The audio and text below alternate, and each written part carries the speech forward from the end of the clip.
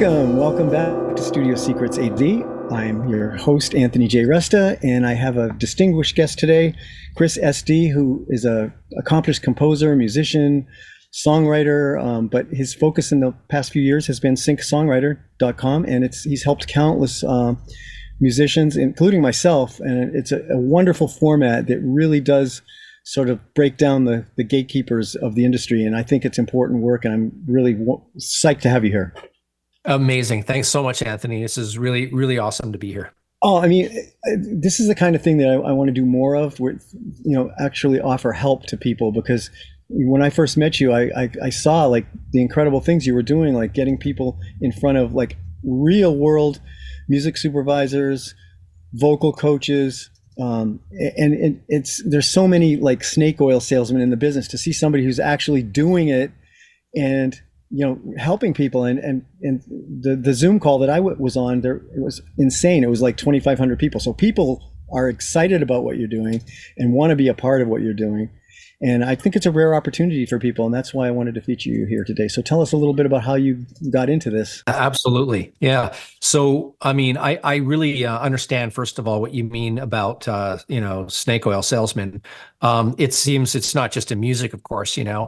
I came from the music side. So I was in a band myself, and independent band. And we went through all the struggles that every other independent band does. And after the band sort of amicably parted ways, I decided to get into music production, essentially, because I was always fascinated. What's that like black magic that they do? How do they get those sounds? And how do they, create these amazing records? And I understood a little bit about it, having worked in the band, watching the producers and engineers do their thing, working on my music. But I wanted to learn how to record other people's music. So I kind of got my start there.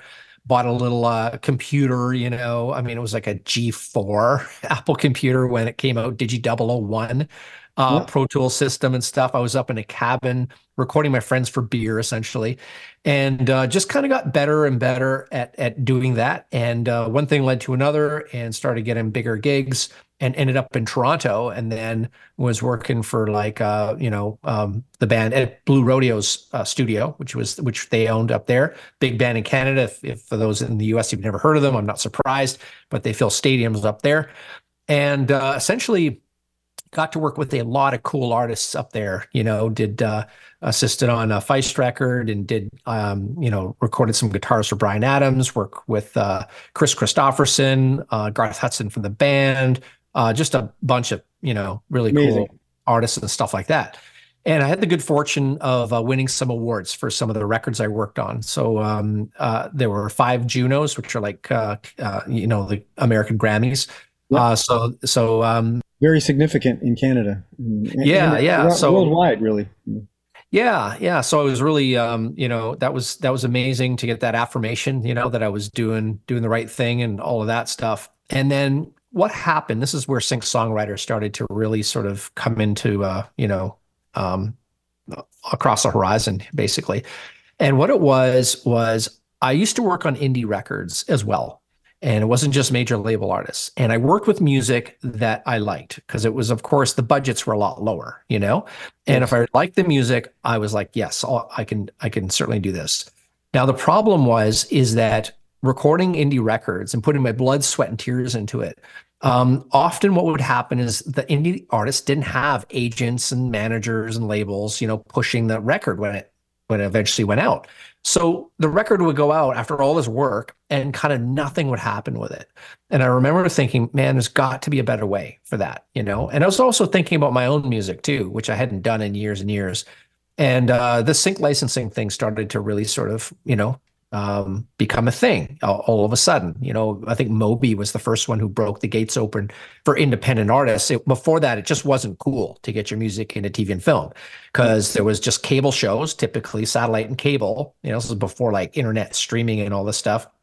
People were just not into a lot of the network shows that were kind of the lowest common denominator shows put out, scheduled shows on TV. And then with the advent of like streaming and independent film, and the costs of producing went way down, more people could get into it. It became this thing where you're like, wow, I could get into a show, a movie, or even an ad that I like, and the audience for that show, movie, or ad are actually the same people who are my fans. So I can access those fans because I watch that show because I think it's cool. My music fits in that show, so all the people who would be my fans watch that show as well. How do I connect with them? Get your music into the show. So that's when it really started to happen. And at the very beginning, I thought this is going to be easy. I have a name in the production world, and I could just go to some music supervisors. Those are the people who actually put the music into TV and film. I can go to them and say, "Hey, this is what I'm doing," and make some connections, and they'll put the music in. My independent friends, artist friends, music into the shows, movies, and ads. And of course, it doesn't work that way. It's a lot about relationships. It's all about the music. But the first thing is they've got to trust you. They've got to know that you know what you're doing. And it's like a lot of things in life. It really is a relationship business. So gradually over time, I got to know more and more music supervisors. And ultimately, like I sort of, cajoled them and bribed them with beach picnics and like all kinds of different stuff to sit down with me and talk to me about how does sync work. I wanted to hear it from them. I didn't want to read it in a book. I didn't want to go online and try to figure it out. I wanted to meet them, form those relationships, and let them tell me the inside scoop on how all this stuff works so that I could go to indie artists and say, hey, here's really how you get in, right? And do that. So long story short, ended up moving to LA, did some music production for a little while. Then my daughter was born. I didn't want to spend 12 to 14-hour days in studios. So moved it online and then started a sync course because I felt I wanted to reach more indie artists with this amazing kind of thing that was working, getting music into TV and film with indie artists. So I basically put out this, the course, The Art of the Song Pitch in 2016. And it was a humble beginning, and it's grown into, basically the biggest course that I know of in our niche, and essentially, we get thousands of people coming out to our annual sync songwriter music supervisor panel that happens every January.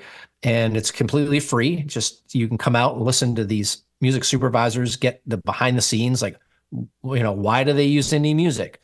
How do they pick it? What are they actually working on right now? Like, is your song going to be good for them? Like, if they're working on something that your music would fit in, then that can be a great thing.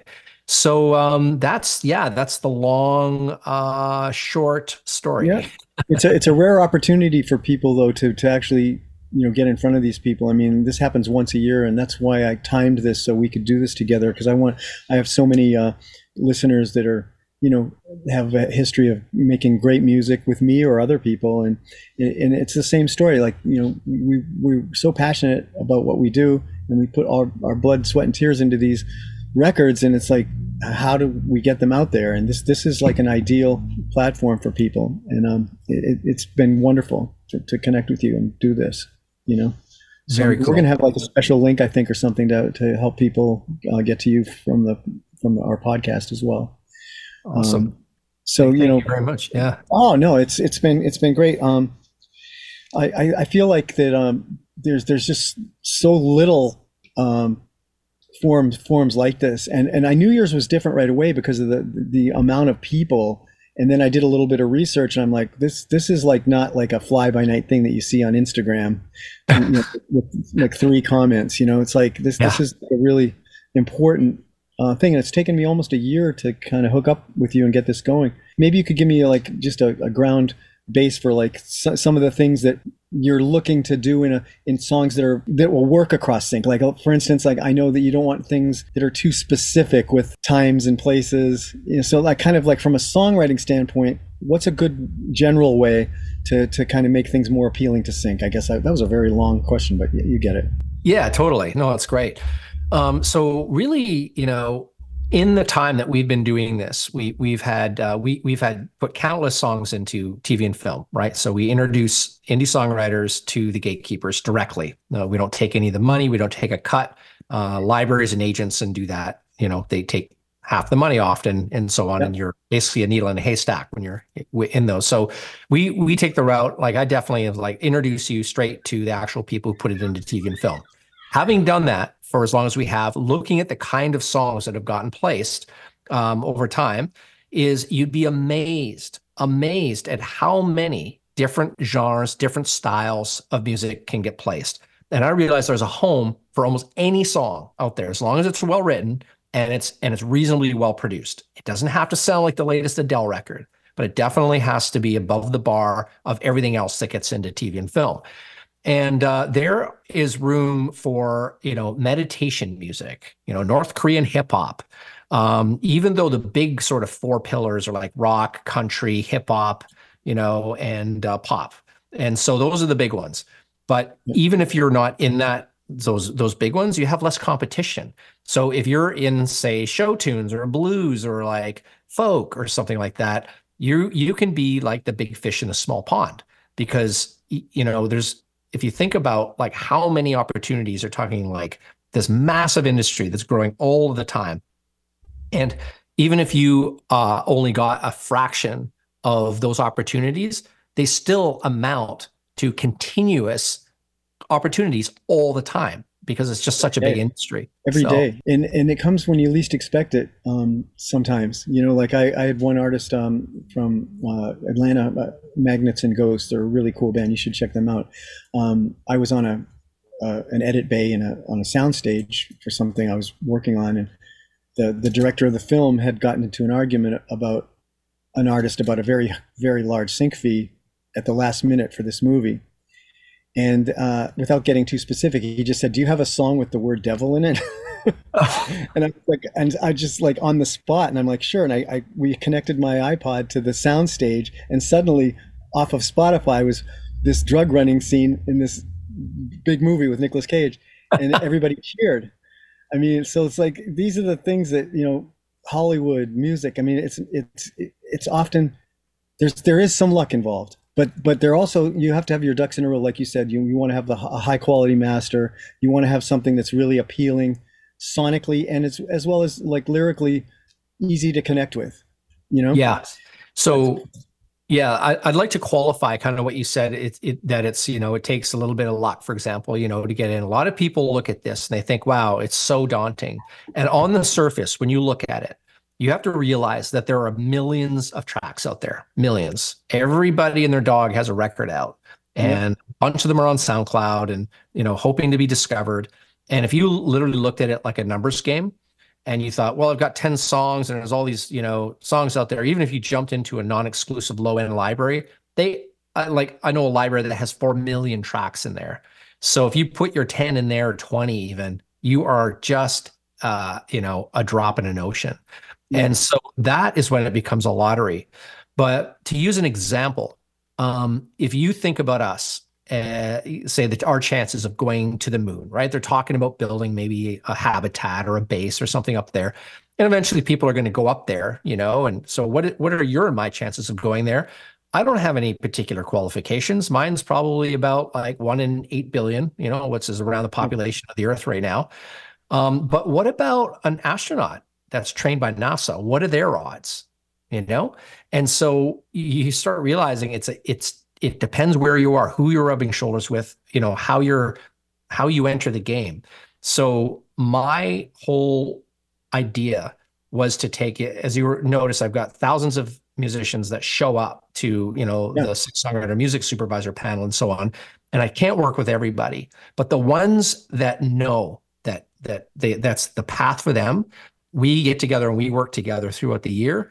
And that is a whole different ball game, literally. Like if you think about the numbers, if you want to hit a home run in the World Series, then you've got to be in the World Series. And that's what I provide with Sing Songwriter, is that the people that do sort of come and work with me, I only do this once a year. I've got other things that I do, but I want to just kind of do that starting in January, work really hard for 6 months, get everybody lined up and introduce them and put them in front of the music supervisors. And these are top music supervisors. These aren't just ones who work on indie films or reality TV. They work on the biggest shows, movies, and ads. And so the idea is that to reduce incredibly the amount of competition that you've got, put you at the very front of the line and leverage my relationships. Essentially, that's kind of what you're doing. You're sort of leveraging my relationships to basically get in front, meet one-on-one these music supervisors and pitch your music and play your music and get to know them, get some relationships, send them more music later.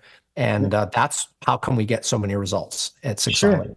And the more experienced you are, and the more that you've done this, the more you can appreciate an opportunity like that. That it's kind of like in music production too. The people that really get the details that like people like you yourself and me put into things are the ones that understand the value of that. And I think people that have got a lot of experience and they know they've been around the block, so to speak, and people even in their 20s have been through a lot. They'll see the value instantly. It's incredible, and that's why I wanted to feature here you today, because I'm getting involved myself, because I think it's the same exact feeling you had when you started Sync Songwriter. It's like I make these incredible timeless recordings that I put my blood, sweat, and tears into, and oftentimes they sit on a Spotify playlist, and that's just not right. So I think it's super important. My manager, Alan, worked with Matt and Kim for years, and I don't know if you know the story, but through a big advertising firm in New York City, their music ended up getting like, I don't know if I'm supposed to say the amount, but let's just say millions of dollars for Buick over 8 years.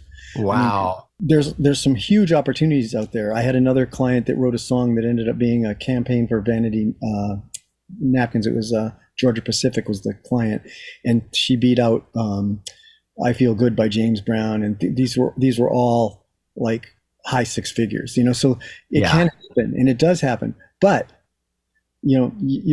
how many pulls do you get on the slot machine handle? That's the thing. And if it's 4 or 5 a year, that's not enough. So you get into a situation with yourself and your organization, they're going to get a lot more pulls on the slot machine handle. That's how I look at it. Yeah, no, that's interesting. I mean, I look at it as like it's relationship based. It's kind of like you're getting a new clique of friends and you're rubbing shoulders at the top. There's a saying that your future, your fate, is largely based on the 5 people you hang out with most. And that's true, And if you start rubbing shoulders with, the people at the top of the sync industry, that's just where you need to be, and it depends on like you're talking about sort of, how lucrative it can be. I've gotten artists $30,000 for one sync, $20,000, $10,000, and it goes all the way down. So essentially you can make a whole different amount depending what the show and what the opportunity is. But in the end, you want consistent sync placements, and that comes from the relationships, not from being in an agency or a library or competing against, millions of tracks or even thousands of tracks in a library or in an agency, as far as I'm concerned. Absolutely. I mean, the chances are just so much greater. It's like same thing with composers when we get a cattle call thing for, say there's some car company that's looking for a fresh sound or something and there might be in Los Angeles, there might be 100 producers like doing a look-see. Yeah. Thing for the pitch, and it's like it's really hard. So the more you got to stack the odds in your favor by doing, like you said, getting closer and closer to these people. Yeah, exactly.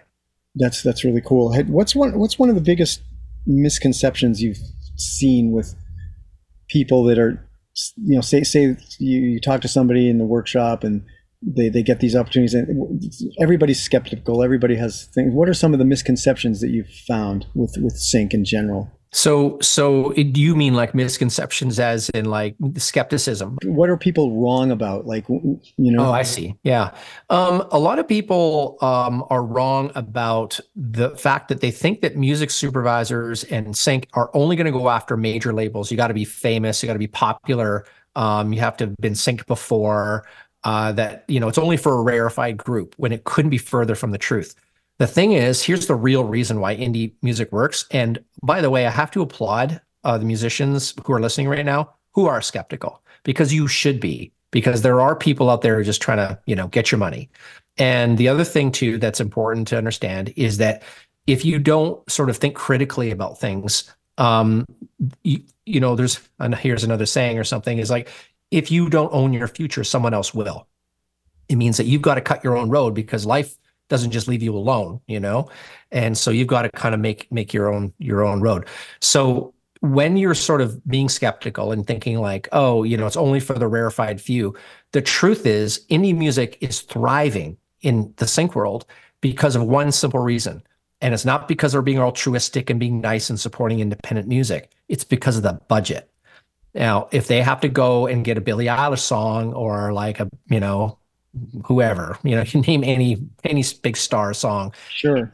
it's going to cost them an enormous amount of money. And the way it works is they're given a budget, usually at the beginning of the year, and here's your budget for music. And they can parse that out. So they can spend a lot of it on a big song or several big songs, and then it leaves them less for other things. So they kind of have to figure out how they're going to fill all the music spots in the actual, let's use a show, for example. And when it comes down to that, they have to start thinking about, well, how do we get a high quality music, but not spend $500,000 or even $100,000 on a track, So they get away with paying you a lot less than they're paying, Britney Spears, whatever. No, she's obviously gone now, but any sort of, current music that's happening. And it really inevitably comes down to the budget. And that amount of money that they're paying you a lot less might just be, I don't know, 10 grand, it's way less for them. But for you, it's like, a big chunk. It's like, it's pretty sweet. You get 4 of those, 5 of those, 10 of those in a year. I mean, you're doing pretty well. Absolutely. And I think the other thing that probably doesn't happen as often, but does happen a lot, people's careers kind of jump to another echelon if, say, a song really takes off, like as an old Navy commercial, like Ingrid Michaelson being the example. Lynn Grossman was managing her with Secret Road. That's like that one Old Navy commercial becomes like the next vanguard for the next level of your career. Sometimes it's a stepping stone to bigger things as an artist, not just a songwriter. Yeah, no, absolutely. So people can end up in the charts from one good placement. And this happens all the time. Because what happens is labels want to start with an artist who's already got a following. And unless you don't want to be out there putting, posters on poles and touring around in your van like the old days and building your fan base, or sitting online and trying to get likes and trying to promote yourself, and slowly over the years, trying to build that following. If you get into one good placement and everybody hears you and you get this big fan base because they're all Shazamming your music, right? Not all of them, but sure. a part of that viewership could be millions of eyes and ears Shazamming your music, and you've got this huge bump in fans. The labels come around, like they want to know, like, oh, this is interesting. It's a fresh sound. This is new. And the other thing to remember is that because there's so much music that gets placed and there's so many opportunities for all kinds of different music, you don't have to sit around and hope for like the Apple commercial, right? Or the top, one of those couple of those ones you mentioned earlier. Those are amazing to get. And that's fantastic when those happen. But you don't have to do that. You can get lots and lots of small ones. You can get, medium ones and large ones that are still sub, $20,000 a pop. But they're very lucrative, and there's a lot more of them than waiting for the 6-figure placement, if that makes sense. Sure. And once you have one, even if it's a few $1,000s or $1,000 or whatever it is, that person, now you're in their Rolodex, and now they know who you are. And that's really, beyond being in your course, like, if in the course of the time that people spend with Sync Songwriter, they're going to have relationships that they've, founded during that. So it's not just for the term of your program. It's for life if you work it right. Hello, Pantheon podcast listeners. Christian Swain here to tell you more about my experience with Raycon earbuds.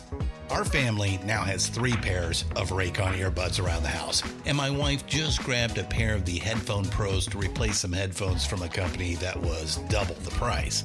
And yes, she loves them. Now, if you haven't pulled the trigger on a pair of Raycons, or even if you have, but you're in the market for another pair because they're just that good, well, now is the time to check them out, because they just launched their upgraded model of the best-selling everyday earbuds. With Raycon's upgraded everyday earbuds, now you also get active noise cancellation, ergonomic design, and multi-point connectivity that lets you pair with 2 devices at once. New quick charge function, 3 customizable sound styles, plus awareness mode. Available in a variety of vibrant new colors to complement any and all skin tones. I even have a pair of earbuds in a cool green color. I have tried just about every earbud known to humankind, and these Raycons are fantastic. Seriously, if you've been wanting to check out Raycons, there truly is no better time. You're going to ask yourself why you didn't check them out sooner, and Raycon offers a 30-day happiness guarantee. So what are you waiting for? Go to buyraycon.com/Pantheon today to get 20% off your Raycon order, plus free shipping. That's right, you'll get 20% off and free shipping at buyraycon.com/Pantheon. buyraycon.com/Pantheon. Hey folks, Stefan Shirazi and Renee Richardson here from the Metallica Report. And we are proud members of the Pantheon podcast family, where the best of music and podcasts unite. We've got something pretty cool for you. We're giving away an exclusive Metallica merch package worth over $250. That's a whole lot of Scary Guys, skulls, M72, and other sought-after Metallica swag. And we've made it easy for you to win. Follow and share the Metallica Report, and you're in the game. Go to pantheonpodcast.com/Metallica, enter your email, and hit that button to be entered to win. And just like that, you're eligible for our monthly exclusive Metallica merch package. And guess what, rockers? You can enter every month, so just do it. And while we love our global brothers and sisters, the lawyers won't let us ship outside the U.S. Exactly. No, that's exactly it. It's about those relationships, and it starts to snowball, you know? And another misconception, you know, to sort of address that is people sort of think that there's like this magic button that they can get a hold of music supervisors. Like they can just sort of go on social and try to find them, you know, and hit them up, which is a bad idea, by the way, because they could blacklist you because they're trying to be there to, you know, do what they're doing there and not get hit up by somebody about their music. So the idea that you can sort of cold call them and get a hold of them, you have to understand that they are inundated with music, and not just from indie songwriters just emailing them. They're inundated by labels, by publishers, by agencies, by libraries, and they're humans. You know, they're just like you and I. In fact, they're really cool. The people at the top that I know, the friends of mine who are, you know, work on some of these big productions, they're the most down-to-earth, coolest people. And they were either ex-musicians or just love music or know someone in a band, and they love supporting independent music, but they have a bandwidth just like you and I do. And they can't possibly answer every email that gets sent to them, not even remotely close. So that was the huge challenge. It was like, So then it becomes impossible. But then that's when I have a 5-step program that helps people go from the ground zero all the way to the top of the mountain to get their music into TV and film.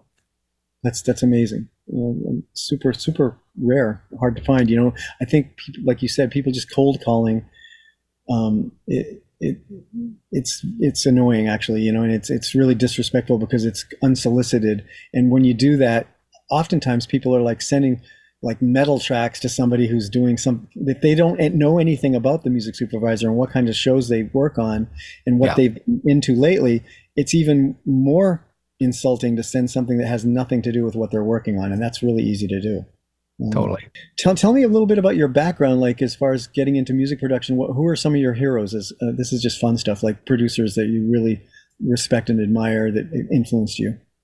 Yeah, you know, it's interesting. I didn't sort of look at producers and so on as being the impetus to get into production. You know, I certainly, you know, thought Brian Eno was a very smart person, and you know the Radiohead record sounded amazing, right? And there's all these like other producers that I admired, but it really came from the records. It kind of came from the artists, and I delved less into like I want to be like that producer or something. It was I just hear like great music and think, wow, that is amazing. How did they do that? You know, I want to know how that. I want to play that puzzle, you know, I want to get to understand this and do it. And it's an addictive, fascinating thing. You know, you're just weaving patterns all day long and trying to make them beautiful. And that was the big thing. And then learning the tricks and marrying technology with sound and inspiration. You know, you're really taking the left and the right side of the brain and, you know, marrying them, because you have to understand, you know, some technical things about your equipment. You don't have to be an actual engineer the way they used to be, but you certainly need to understand how things work and, you know, frequencies and like how to treat rooms and what sound does and how electricity, you know, translates sound and all that stuff. And, you know, even converters and any aliasing filters and all this stuff. So it was fascinating to me. And so that's really what I got into it for. And it was just to produce great sound that was beautiful, and that's really was my thing. And I guess I had blinders on a little bit, and I didn't sort of follow someone in specifically. It was just sort of my path there.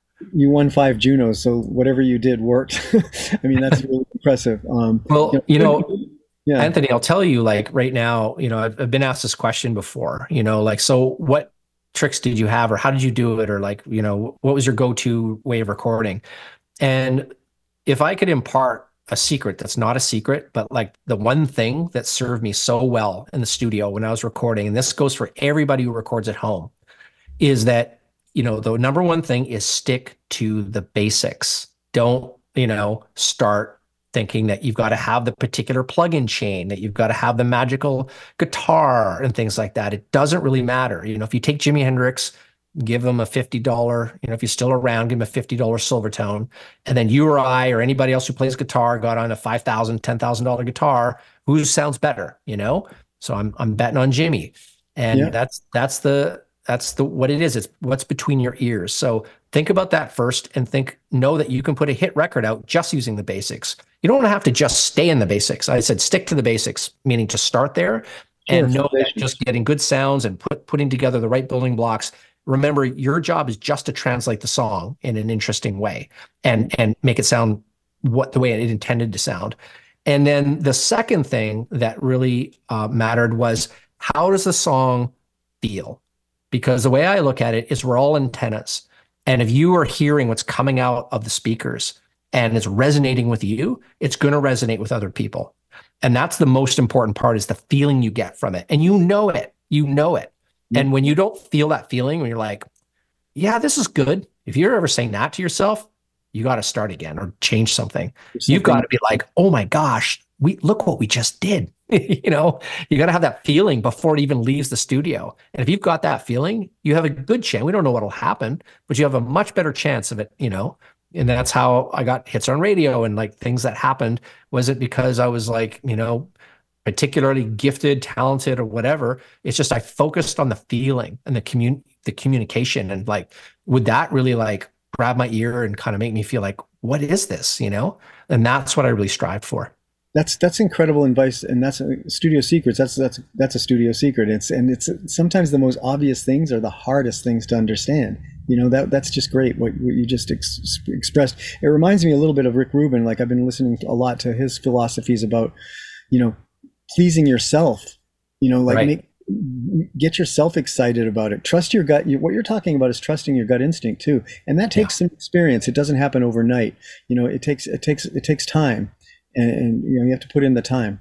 Yeah. The thing about trusting your gut, which is important, is that experience is really important in the studio. So when I first started out and I was, started working with the big gear and, the expensive mics and everything in a big studio, I used to spend a lot of time, of course, getting a sound and doing all that.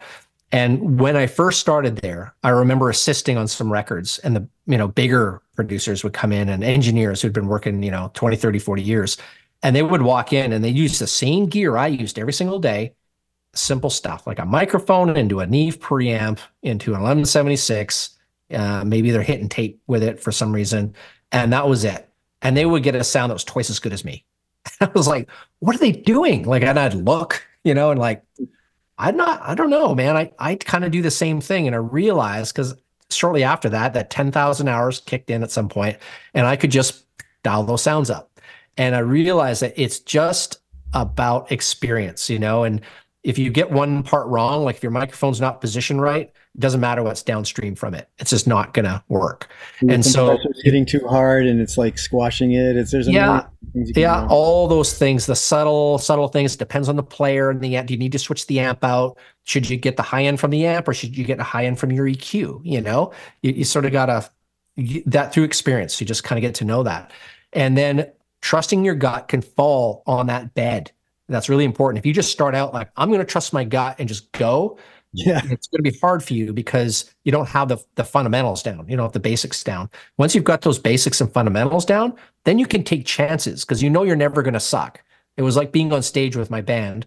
We got to the point where just because we practiced enough. We had played long enough. We played for several years where if it was an important gig, I would tell them in the dressing room, guys, we can't suck because we're just too good for that. The reason we're too good for that is not because we're super talented and we think we're awesome. It's because we've just played so much, and we just know our parts so well that we just can't suck, but we can have a mediocre gig and we want it to be great. So, but don't be afraid of sucking because we're not going to. And it takes a bit of the pressure off. And I would say the same thing in the studio is you're recording at home is just, learn your studio, learn your recording chops, get better at them over time, keep doing it and lay that groundwork. And once that groundwork's laid, it's always there. You'll get a little rusty if you walk away from it for too long, but it'll come back to you. And that's the most important part. If you're producing music to get it into TV and film, make sure that you do that. And the last piece of advice I have about that is that don't waste great songs on mediocre production. What I mean by that is if you're just starting to learn at home on your system and you've written great songs, what's going to happen, and I fell into this trap myself, is you're going to feel like I can do this, and you're going to try and you're going to put something out and then you're going to release it. And then you're going to look back years later, potentially like I did, and say, I shouldn't have done that. I should have did a better version. I should have had better production. Well, I couldn't because I was learning. So how do you do that? You hire somebody. Yep. But Chris, I can't afford that. Yes, you can, because all you got to do is go online, find somebody within your budget and who does cool stuff. And there's a bunch of them out there. Absolutely. And the little secret is if they like your music, they'll work for you at within your budget, even if they're good. I did that all the time, No, you've been amazing with a lot of great advice for people. And I connected with you really early on. Like we both were attracted to the Billie Eilish album before she took off. And and Radiohead and Brian, we share a lot of passion for certain things in music, and it's been great to connect with you. And I want to make sure that people know what's the date of your the webinar that people are going to be able to sign up for free. And so the Sync Songwriter Music Supervisor Panel, totally free, with a bunch of supervisors who are my friends. We come there, they work on the top shows. We're doing that on January 14th, and it's at 10 a.m. Pacific time, and it's going to be awesome. Every year, it's amazing. We have incredible turnout, and you get to get a window into the supervisors, basically how they pick music and what they're working on and stuff. And then I basically show you how you can actually connect with them personally, how you can connect with them and how it works, how to get through to them when it seems impossible. So that's what we'll be doing on January 14th on Sunday. Fabulous. I was there last year and I'll be there again this year. It was wonderful. Hey, it's been so awesome to have you. And we'll have to do this again, a little bit further down the road. It's great to finally get face to face with you, fellow Canadian. It's been wonderful, man. Thanks so much for coming. And we'll get everybody in touch with you through the link and stuff on the podcast. Amazing. Thank you so much, Anthony, for having me. And this was a riot. And I'd love to stop by your place next time I'm in LA. Oh, please do. Yeah, we'll have some espresso and listen to some stuff. I got a lot of cool guitar pedals and stuff too. Right on. Awesome. Well, awesome. So this is Anthony J. Resta, Studio Secrets A to Z. Don't forget to like, subscribe, and all that other stuff. Thank you, Anthony. Bye. Bye.